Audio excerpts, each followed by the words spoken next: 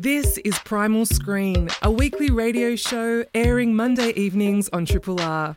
Primal Screen is about movies, from the ones on the big screen to the ones you stream. Hope you enjoy the podcast version and feel free to get in touch via the Primal Screen Facebook page or the Triple R website. Hello and welcome to Primal Screen, a show and podcast all about screen culture, from movies on the big screen to whatever it is you're streaming. We're broadcasting tonight from the Triple R studios on the stolen lands of the Kulin Nation. This is and always will be Aboriginal land. I'm your host, Flick Ford, and I've got the wonderful Cerise Howard joining me in the studio tonight. Hello, Cerise. Hi, I'm wonderful. You are wonderful. You heard it here first and twice, folks. Hot off the press. Yeah. On tonight's show, we're going to review Eva Vitya's documentary about the life of author Patricia Highsmith, whose work has led to countless screen adaptations, from Strangers on a Train to last year's Deep Water. Then the documentary comes out on streaming service DocPlay this Thursday. We'll also discuss an upcoming screening of Chantal Akerman's 1975 masterpiece. Drumroll, Cerise. I'm to pronounce it, am I? Jeanne Dielman 23 Quai de Commerce 1080 Bruxelles. Wonderful. And that will be screening at the Capitol. Now, the film took number one spot on last year's BFI Best Films Ever Made list. Disappointingly, but perhaps not surprisingly, it was the first time in the poll's 70-year history that a film by a female filmmaker took the top spot. And Cerise, you'll be presenting an introduction before the screening. So tonight we'll talk a little bit more about the poll and also the significance of Akerman's work more broadly. And we finish up the hour with horror maestro Ari Aster's first foray into something a little looser, a little more comedic. Beau is Afraid, starring Joaquin Phoenix as the titular Beau. And the film opened in cinemas last week. Patricia Highsmith's work is one of the most adapted to screen. I think there are about more than probably 24 films that are adapted from her writing, from Strangers on a Train, the various iterations of psychopathic killer Tom Ripley, the award-winning Carol with Cate Blanchett and Rooney Mara, and more recently Adrian Lyne's take on Deep Water from last year, starring Ben Affleck and Ana de Armas. Now, in a recent documentary by Swiss filmmaker Eva Vitya, Highsmith herself is the subject. Loving Highsmith traces the life and various love affairs of Highsmith. It also touches upon many of the screen adaptations to come from her work and how her characters have captured aspects of her own lived experience. The documentary is going to be released on streaming platform DocPlay this Thursday. Cerise, before we get into the specifics of Vitya's film, let's first discuss Highsmith as a character, as a person. She was a rather complicated woman, full of lots of contradictions. Firstly, she was a lesbian who published under the pseudonym Claire Morgan for fear of being outed, but she's also been described as a misogynist. And I read one account in which she described being repelled by the idea of women reading in libraries while they were menstruating, which I thought was just insane. You kind of couldn't make it up. No, that's pretty odd, isn't it? Yeah. It really is. And secondly, although two of her greatest love affairs were with Jewish women, she called herself, quote, a Jew hater, and made several horrifically anti-Semitic statements throughout her long career. What are your thoughts on Highsmith? Well, gosh, I mean, this documentary showed me footage I'd never before seen. In fact, I realised I didn't even know what she looked like. I hadn't seen footage of her before. She's quite striking, isn't she? Yeah. I knew a little of her biography, and I certainly knew of her reputation for having put some problematic statements out into the universe.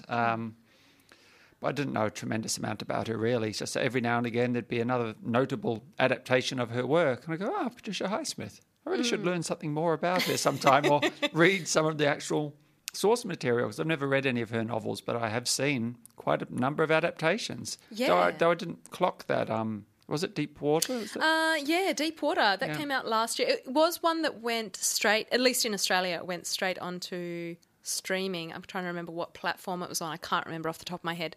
Was it not so great, or I feel like that was perhaps.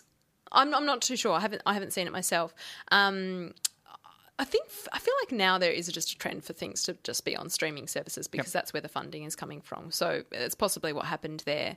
But yeah, I think the reason why Highsmith as a character, and particularly Loving Highsmith documentary, will be of great interest to many cinephiles is the fact that she did have this, one of the most adaptable legacies of adaptable.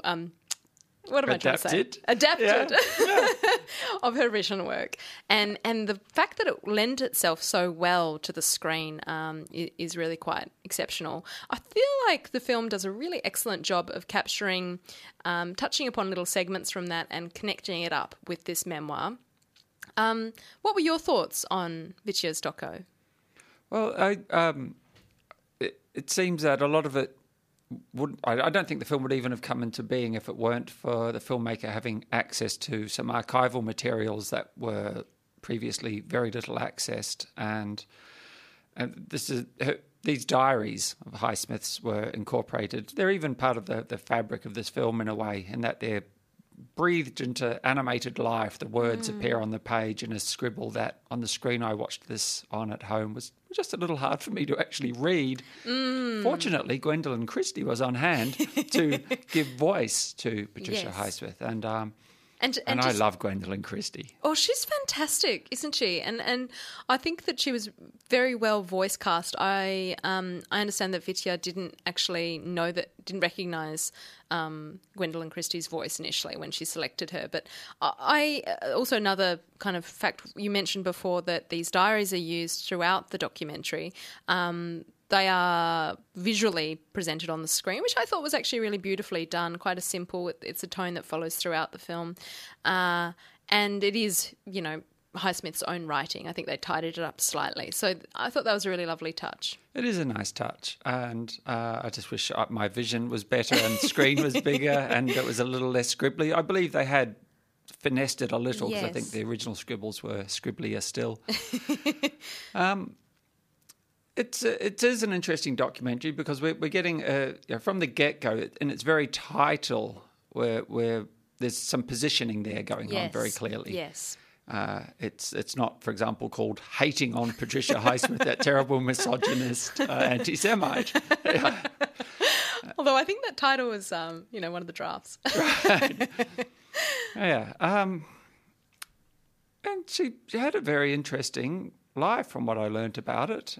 A complex life, came from a broken home. They were moving hither and yon, and lots of displacement and lots of failures to fit in, being a real classic outsider. I mean, also, I suppose there's some mother issues. That's such a reductive mother issues. But we'll return to those, I'm sure, when we're talking about Ari Aster's Actually, there's mother issues throughout this entire set of films that we've picked on.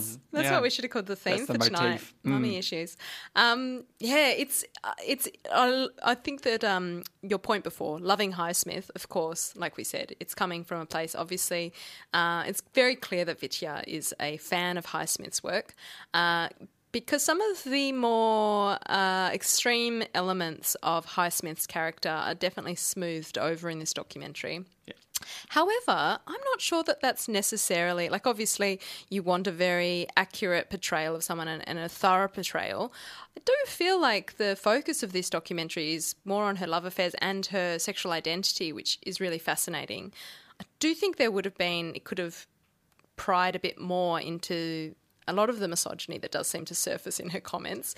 So that's a bit of a shame. But it really beautifully captures, and she's able to speak to at least two of Highsmith's great loves. I thought that was really, really powerful recounting of their time together, and really kind of fascinating insight alongside the diaries. Well, it really helped paint a clear idea of the climate, the socio-political climate they had these affairs in, that there was a time where you were closeted. Because, I mean, of course you were. It was what you did was illegal, not just sinful. If you were a gay person, whether a writer or otherwise. And that Carol eventually adapted into a wonderful film by Todd Haynes. But this was her second work of fiction. She had to publish it pseudonymously. And she was so terrified of ever being outed that she didn't write more queer fiction until her very late days, I gather. So I think it was her very final book, actually, and then she died sort of soon after that. Yeah, so that's very sad. And I think at one point, and I'm fairly sure the documentary does cover this, her mum did threaten to out her as well, which is just speaks to the toxicity of that relationship. Yeah, nasty piece of work. So for me, there were quite a lot of revelations in this because I hadn't known much about her, and there's definitely real power in having those women on screen and speaking direct to camera and to the interviewer, the director. Yeah. And especially the elder of the two. I don't know what was her name. I've forgotten as well. It starts with an M. That doesn't help us much. Yeah, I've got M's. I'm sure I could find first it. and last name, perhaps M's. But what an interesting person she is too. She'd written a biography on Highsmith. Yes. So, that.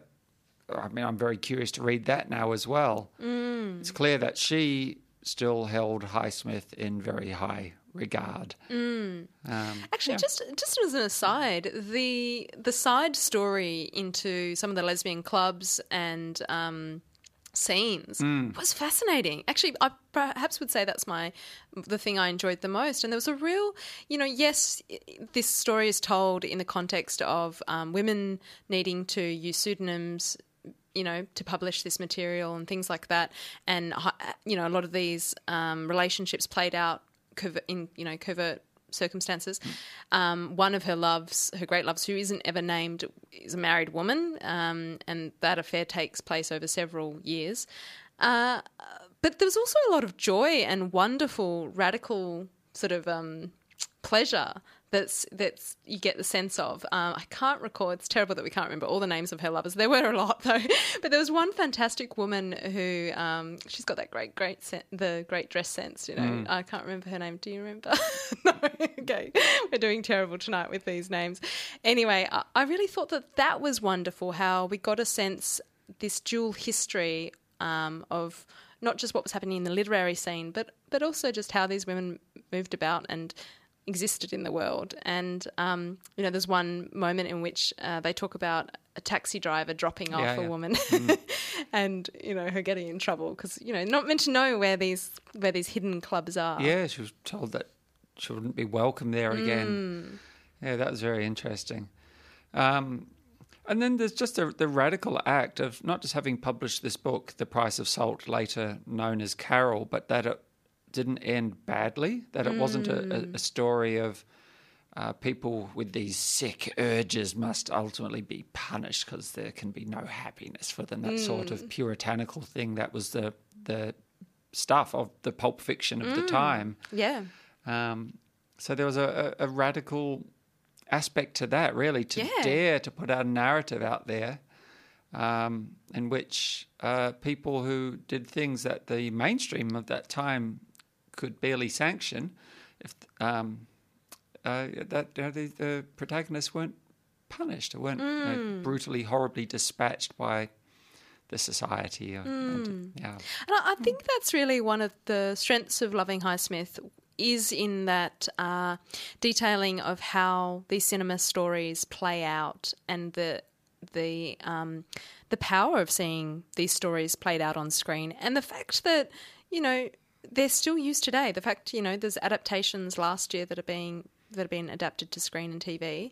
There's something in these stories that's obviously capturing and has a universality to it. Well, I think that there'd always been a queerness that came through, even when she wasn't concerned with women characters too. I mean, Strangers on a Train, that dynamic between Farley Granger and his name's slipped my mind now too. Robert.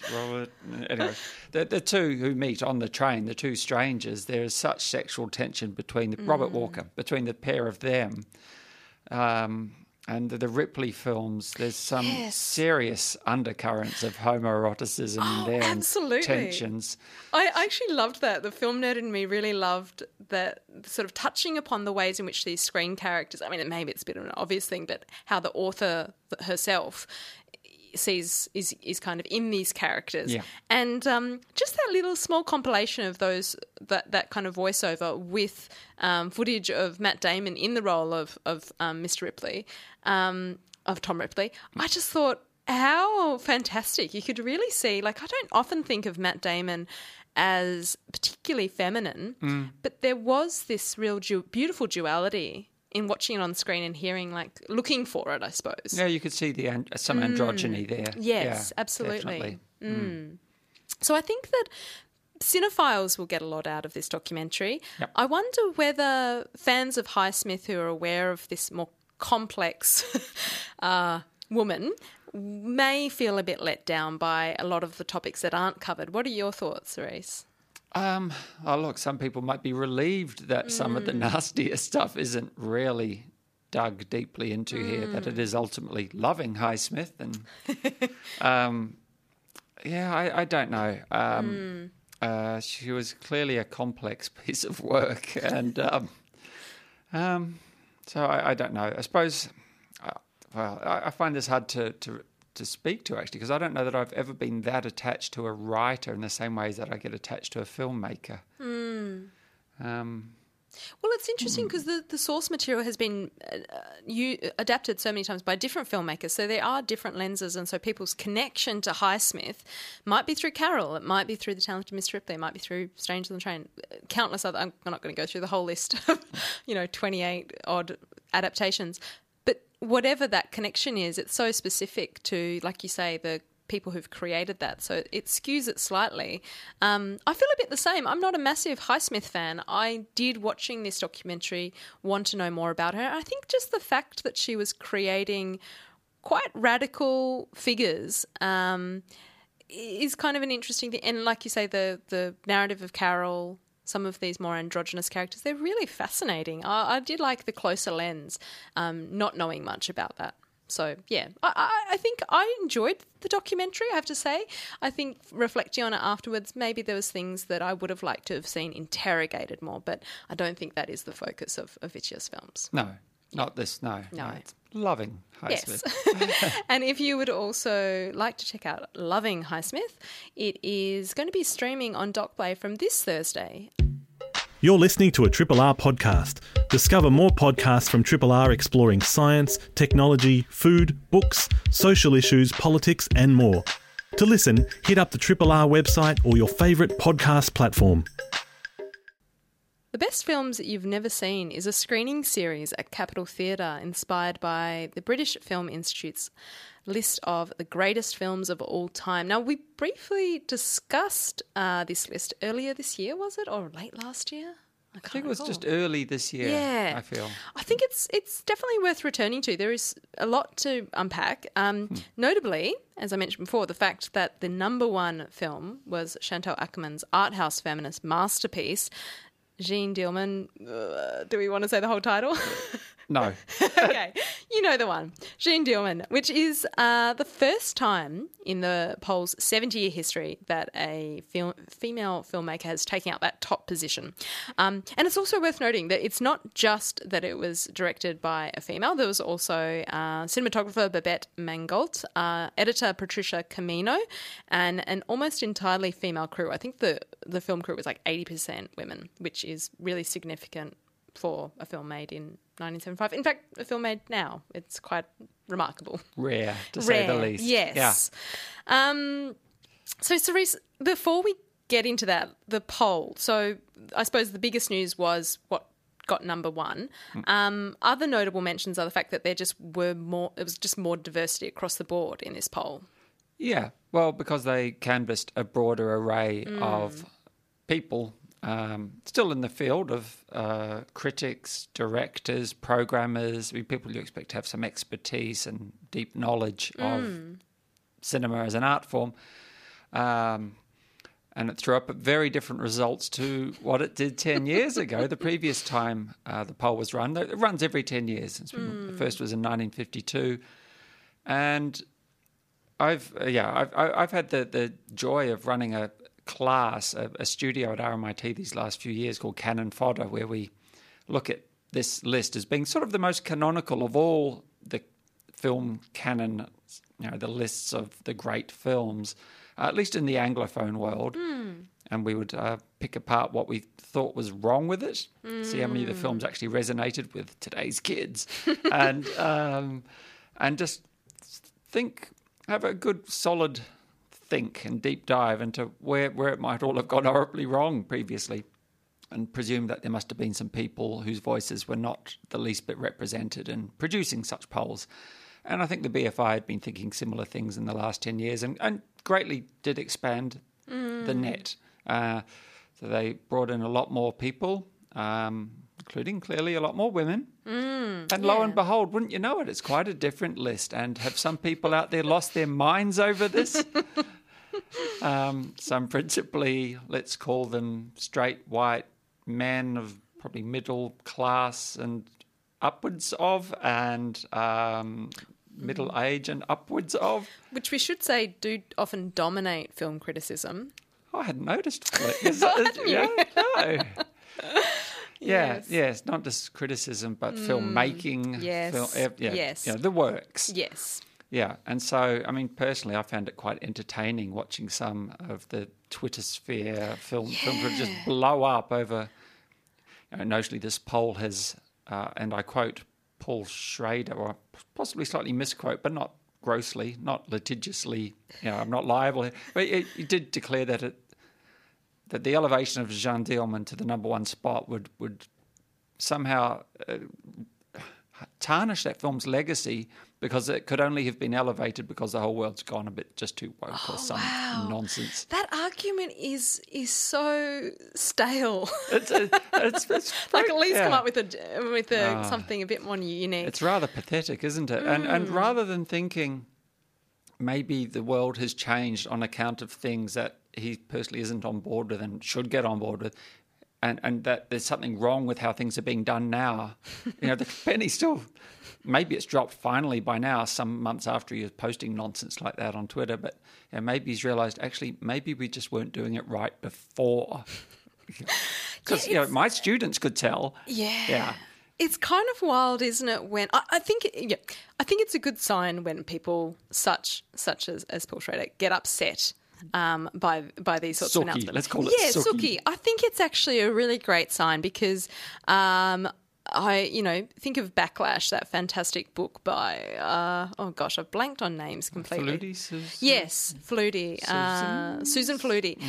And it's the basic premise is that whenever you're making progress in this way, there will always be backlash. And I think the greater the backlash, sometimes the greater the progress we're making. And it's a fantastic list. I mean, you've still got your faves on there, your Citizen Kane, your Vertigo. Yeah, he's still represented. Taxi Driver's still there. Yeah. He wrote the script for that. It's still a pretty good film. We'll pay that. You've got David Lynch's Mulholland Drive. Singing in the Rain. I mean, that's a great one. There's still a lot of the what you mentioned before, canonical film text that we're used to seeing.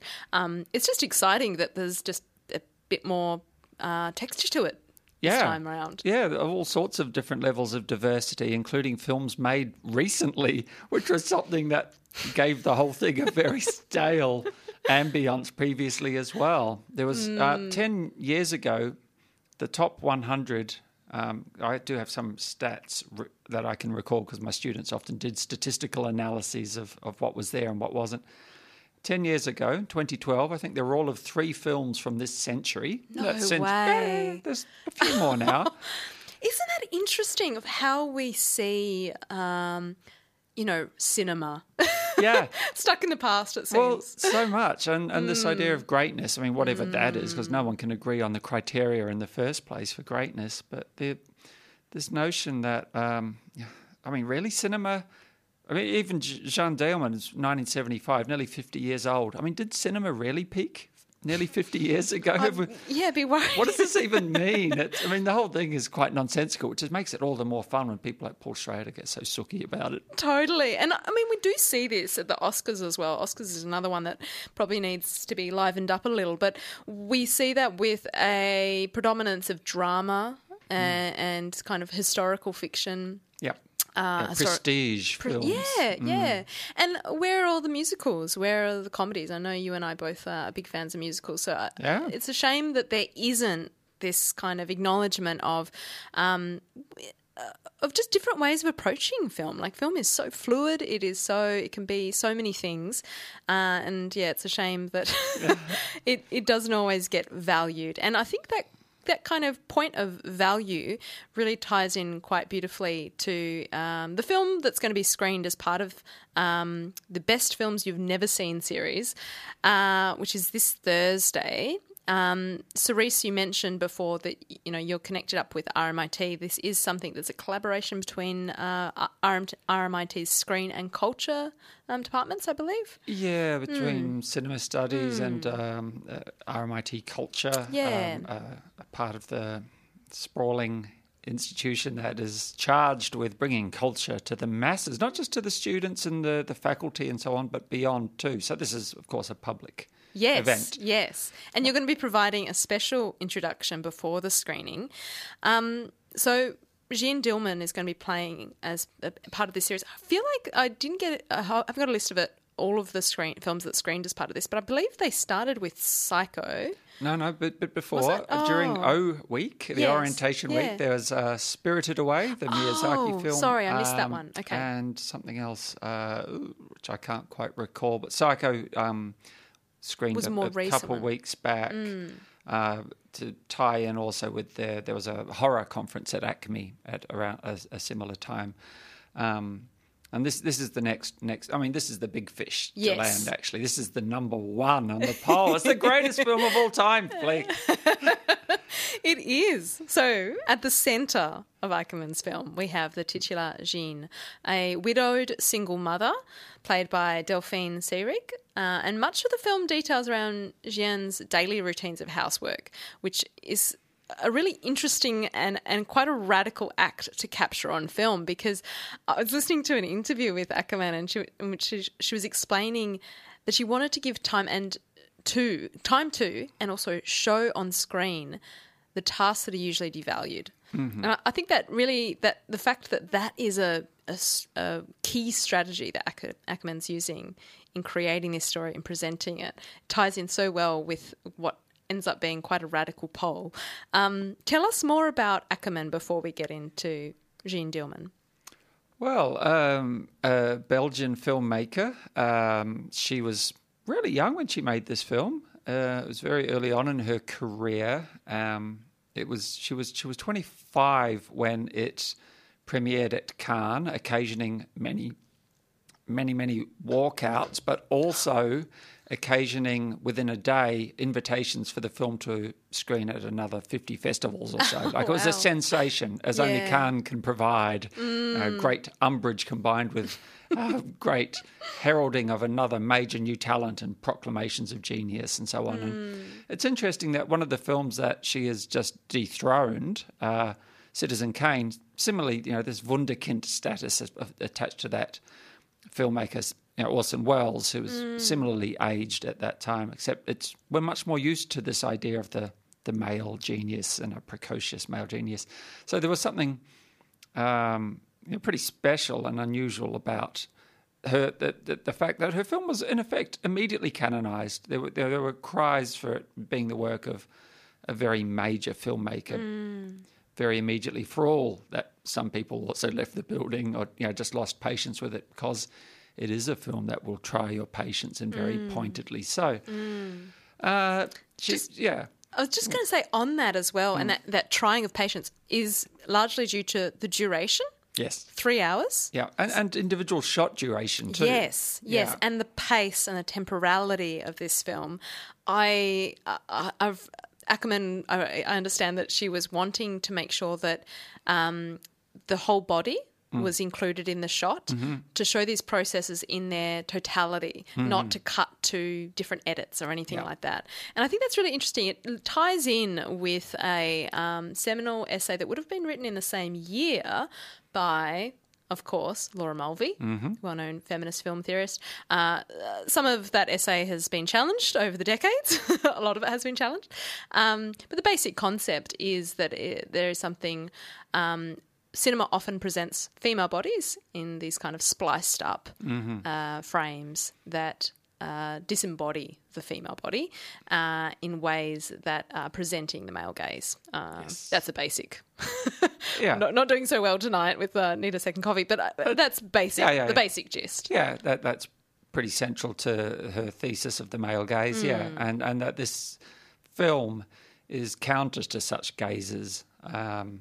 That it's a film that is not going to give you what has been, that say Mulvey would have considered the conventional visual pleasure, like the whole apparatus is not, as Ackerman has employed it, is not there to give the male gaze what it might be accustomed to, which is a sort of a sadistic enjoyment, in fact, and control, like this was control over the appearance of women and women's bodies in some sort of odd space, like a space that isn't even a real space because it's always so partial. Per this great documentary that I'm sure we're going to see more of soon too, an essay filmed by Nina Menkes called Brainwash, Sex, Camera, Power, which really unpacks all of what Mulvey was getting at and the various ways in which these sort of visual, these narrative devices basically enact power imbalances and show them and then deliver them. Its representation and actuality and enablement off screen can be argued. So Ackerman's not interested in that. She's interested in having us really sit with her Jeanne as she goes about some very mundane chores, goes through some very ritualized, regimented behaviours. Like it's an extraordinary performance from Delphine Seyrig because it almost gives the impression of not being a performance, except it is so meticulous. It's the ultimate slow burn because incrementally, as you get more and more used to the rhythms of her life over the course of 3 days, some things just start to feel a bit off. And, those that last, that get to the end, there's quite an impact to be had, Yeah, well, I feel as though modern audiences will not be that shocked by the 3 hours. There's so many films nowadays that are 3 hours. It still is a long duration. Yeah, we'll be talking about Beau is Afraid yet too. Yeah, we've got that still to come up. I really hope that you get a full house at the Capitol on Thursday. Tickets have already been going gangbusters. Like this is a sensation that, I mean, the film hasn't screened often here. I think the last time I'm aware of was a Melbourne Cinematheque screening some years back. But that is the film that dethroned Vertigo, that dethroned Citizen Kane, which was top of the perch for years and years. It is a real sensation. Of course, people want to see this film now. And most people haven't. And I think that whole thing of tapping into 70s feminist film and also slow cinema, wonderful thing to see on the big screen. Durational art. And actually, just as I'm a big fan of slow cinema, but I find the only way I can watch it is on the big screen. That's the only way to watch it, really. I'm just... I find it so much easier too as well. You've surrendered. You have to.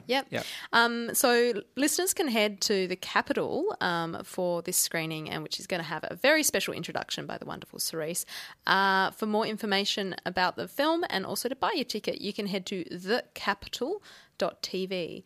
You are listening. Is that correct, Cerise? You gave me a funny look. No, I think that's correct. It is just an odd it is URL, an odd one, this isn't it? .tv I thing. double-checked. But it bears mentioning that tickets are really cheap, like $10 Oh, really? for the greatest film of all time. And in a very beautiful venue. I love the Capitol. So it's a film that's been described as the most bizarre film of the year, a guilt trip to hell, an odyssey to nowhere, big, bold and funny, and 3 hours of incomprehensible trauma.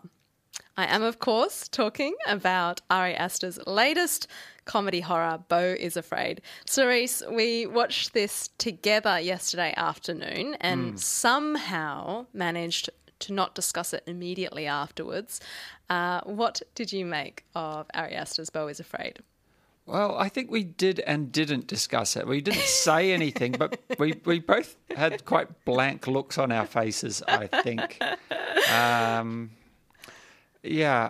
Let's just... I'll go back a little to start with. I enjoyed Hereditary. I enjoyed Midsummer. Yes, I enjoyed Midsummer more than Hereditary. I feel like Hereditary, I feel like the first half I loved, the second half I did not love. I have heard that Aster... this is someone else's comment, doesn't know how to finish a film. Possibly true. Yeah, well, is his problem only with finishing them? I mean, on the basis of Beau. Should we try do a bit of a plot? I mean, a guy freaks out for 3 hours. I think that's pretty good. The gist of it has some mother issues. Yeah, I mean, the basic concept. He's living in a really kind of derelict sort of apartment building. There is a lot of outside dangers. Too many to name, actually. But then he gets a call that his mother has died and he needs to return home for the funeral to go ahead. And that's kind of the quest at the centre of Beau is Afraid. And it just has so many twists and turns. I feel like even if we were to mention what happens in it, it probably wouldn't be a spoiler because you just wouldn't picture it. Well, and also we'd be hard-pressed to anyway because quite a bit of it's fairly incoherent. And there's a particular launch pad where a particular scene, well, it's not even a transition it's not even about this transition, but there is a moment where it fully goes into a completely incoherent, it's had a certain logic for a period and then it seems to abandon it wholesale. I'm not even sure which bit you're talking about because I feel like there's so many times when it does that. Yeah, but also, perhaps from the very get-go, there's very little about it that smacks of realism anyway. Even in the environment he lives in his apartment block, what's immediately outside it and how everyone there is conducting themselves is pretty heightened. Oh, absolutely. Very theatrical. Even the names, I mean, maybe that's where some of the comedy is coming out. You know, he lives above a sex shop called Erectus Ejectus, from memory, and across from Cheapo Depot, which I thought was kind of clever, I have to admit. Yeah. I don't remember you laughing once in the film flick. You were witness to this. I think I did a bit of a... twice. Yeah, I think I had one of those laughs that isn't quite a laugh where you're kind of like, you kind of appreciate that is a humorous thing to call a store. The humour... I think this is doing disservice to Todd Solondz, but kind of reminded me a little bit of that discomforting humour of Todd Solondz. You know how a lot of his films have quite a bleak humour? I love Todd Solondz, so I don't want to connect up this film necessarily with his filmography. I was trying to describe it to a friend. I said similar-esque in the sense of Darren Aronofsky's Mother. I thought that opening scene in which his apartment is flooded by lots of misfits reminded me of course, Jennifer Lawrence fending off lots of unwanted guests. And the other one I used was maybe tonally similar to, I've forgotten the name of it. If you, something about, I'm thinking of Ending Things. I'm thinking of Ending Things. Yeah, that wasn't an announcement, that's the title. Right. Do you know that one? No, I haven't seen it. I remember Charlie Kaufman. There was okay. Yeah, there's a hint of the Kaufman-esque in this, but not with the same grasp of... not sure quite what it is. This doesn't hang together. No. It seems like that, I'm sure that people who are a massive fan of this, there are people who are giving this 5 stars all around. The reviews are really mixed. It's kind of all over the place. They're either 1 star or 5 stars. So I don't know if we're going to offer people much in the way of guidance as to whether they'll love it or hate it, because you really could be anywhere on this. I enjoyed some parts of this, and I kind of delighted there's a midsection in which it's there's some beautiful animation. Yeah, it is beautiful. It does look very nice. What would you say was the significance of it? I would say, well, I mean, the question of what's the significance of any element in this film is really up for debate, because it's not clear. There's no through line to any of this. Even the whole thing we mentioned before, mummy issues, it seems to be a very weakly developed point. I watched the trailer again this morning just to kind of be like, is the trailer presenting something different? The trailer seems to make more sense than the film does, which is insane, comparing a 3-minute trailer to a 3-hour film. But somehow the trailer is more easier to follow. Yeah. Yeah, there's a bit in the film whereby at different times he takes different drugs. He's prescribed something new at the beginning, has a freak out when he doesn't have the water that he's supposed to take with it. Later on, a girl in the family who's supposed to be his salvation forces some more drugs of some sort on him. We don't know, is the whole thing a trip? Is he just paranoid? Does it even matter? I don't think any of it matters. I felt the entire thing was extremely inconsequential because there wasn't anything to moor it to anything that I could care about. Yeah, and it's a shame because some of the elements are there, and I'm just like, I feel like Joaquin Phoenix is a really excellent performer. He's very committed. He does commit to this film, but he kind of just grunts through this film.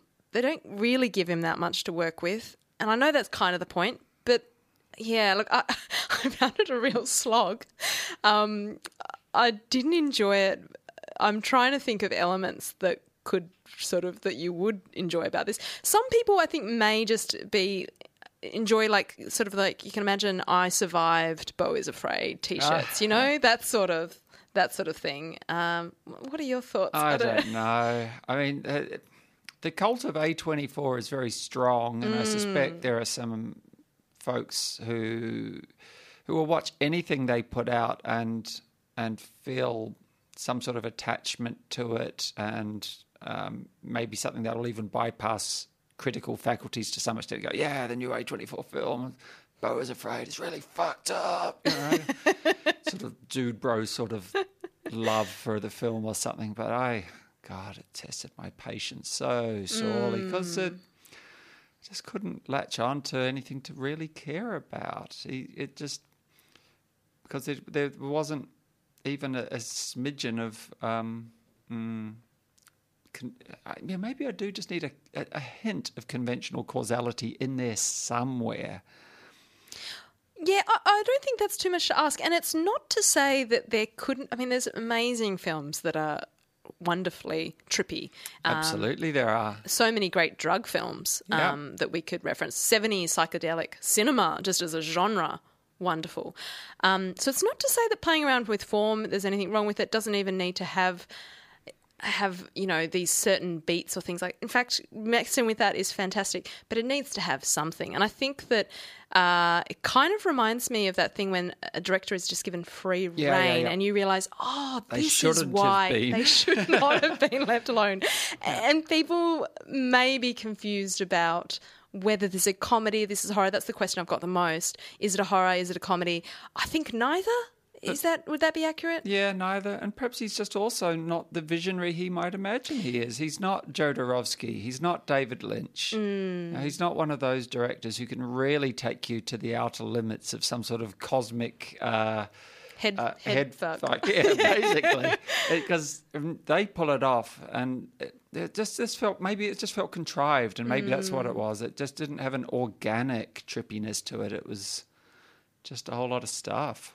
Yeah, and kind of a rather boring vision at times of what it could be, which is a shame when you're like, you've really tested the limits of something and still it has a very, I don't know, there's a lot of dick jokes. Oh, there was something truly risible in the attic. I mean, yes. that was just, dearie me, it's not good. Audiences, a section of the community loves this film, Cerise. I don't quite get it. I'm sure we're going to receive lots of hate mail about this, but I don't care. It is a bad film, isn't it? Yeah. Objectively bad. Categorically, objectively.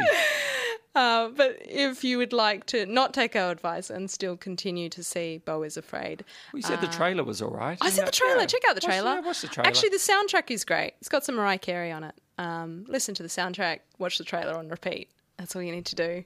Beau is Afraid is currently playing at Too many cinemas across Australia. You've been listening to Primal Screen on Triple R with Cerise Howard and myself, Flick Ford. On tonight's show, we reviewed Eva Vitya's Loving Highsmith, which will be streaming on DocPlay from this Thursday. We also discussed the BFI's poll of the greatest films ever made, and the number one film in that poll, Chantal Ackerman's Jeanne Dielman, sorry about my Australian accent, which is screening at the Capitol also this Thursday as part of the Best Films You've Never Seen series. And the screening also includes an introduction by Cerise, and you can buy your tickets for that event at thecapital.tv. And we finished up the hour with Ari Aster's wild trauma odyssey, Beau is Afraid, which is in cinemas now. You can listen back to tonight's episode on the Triple R website, rrr.org.au, and while you're there, perhaps consider subscribing, gifting a subscription, or making a donation, because it is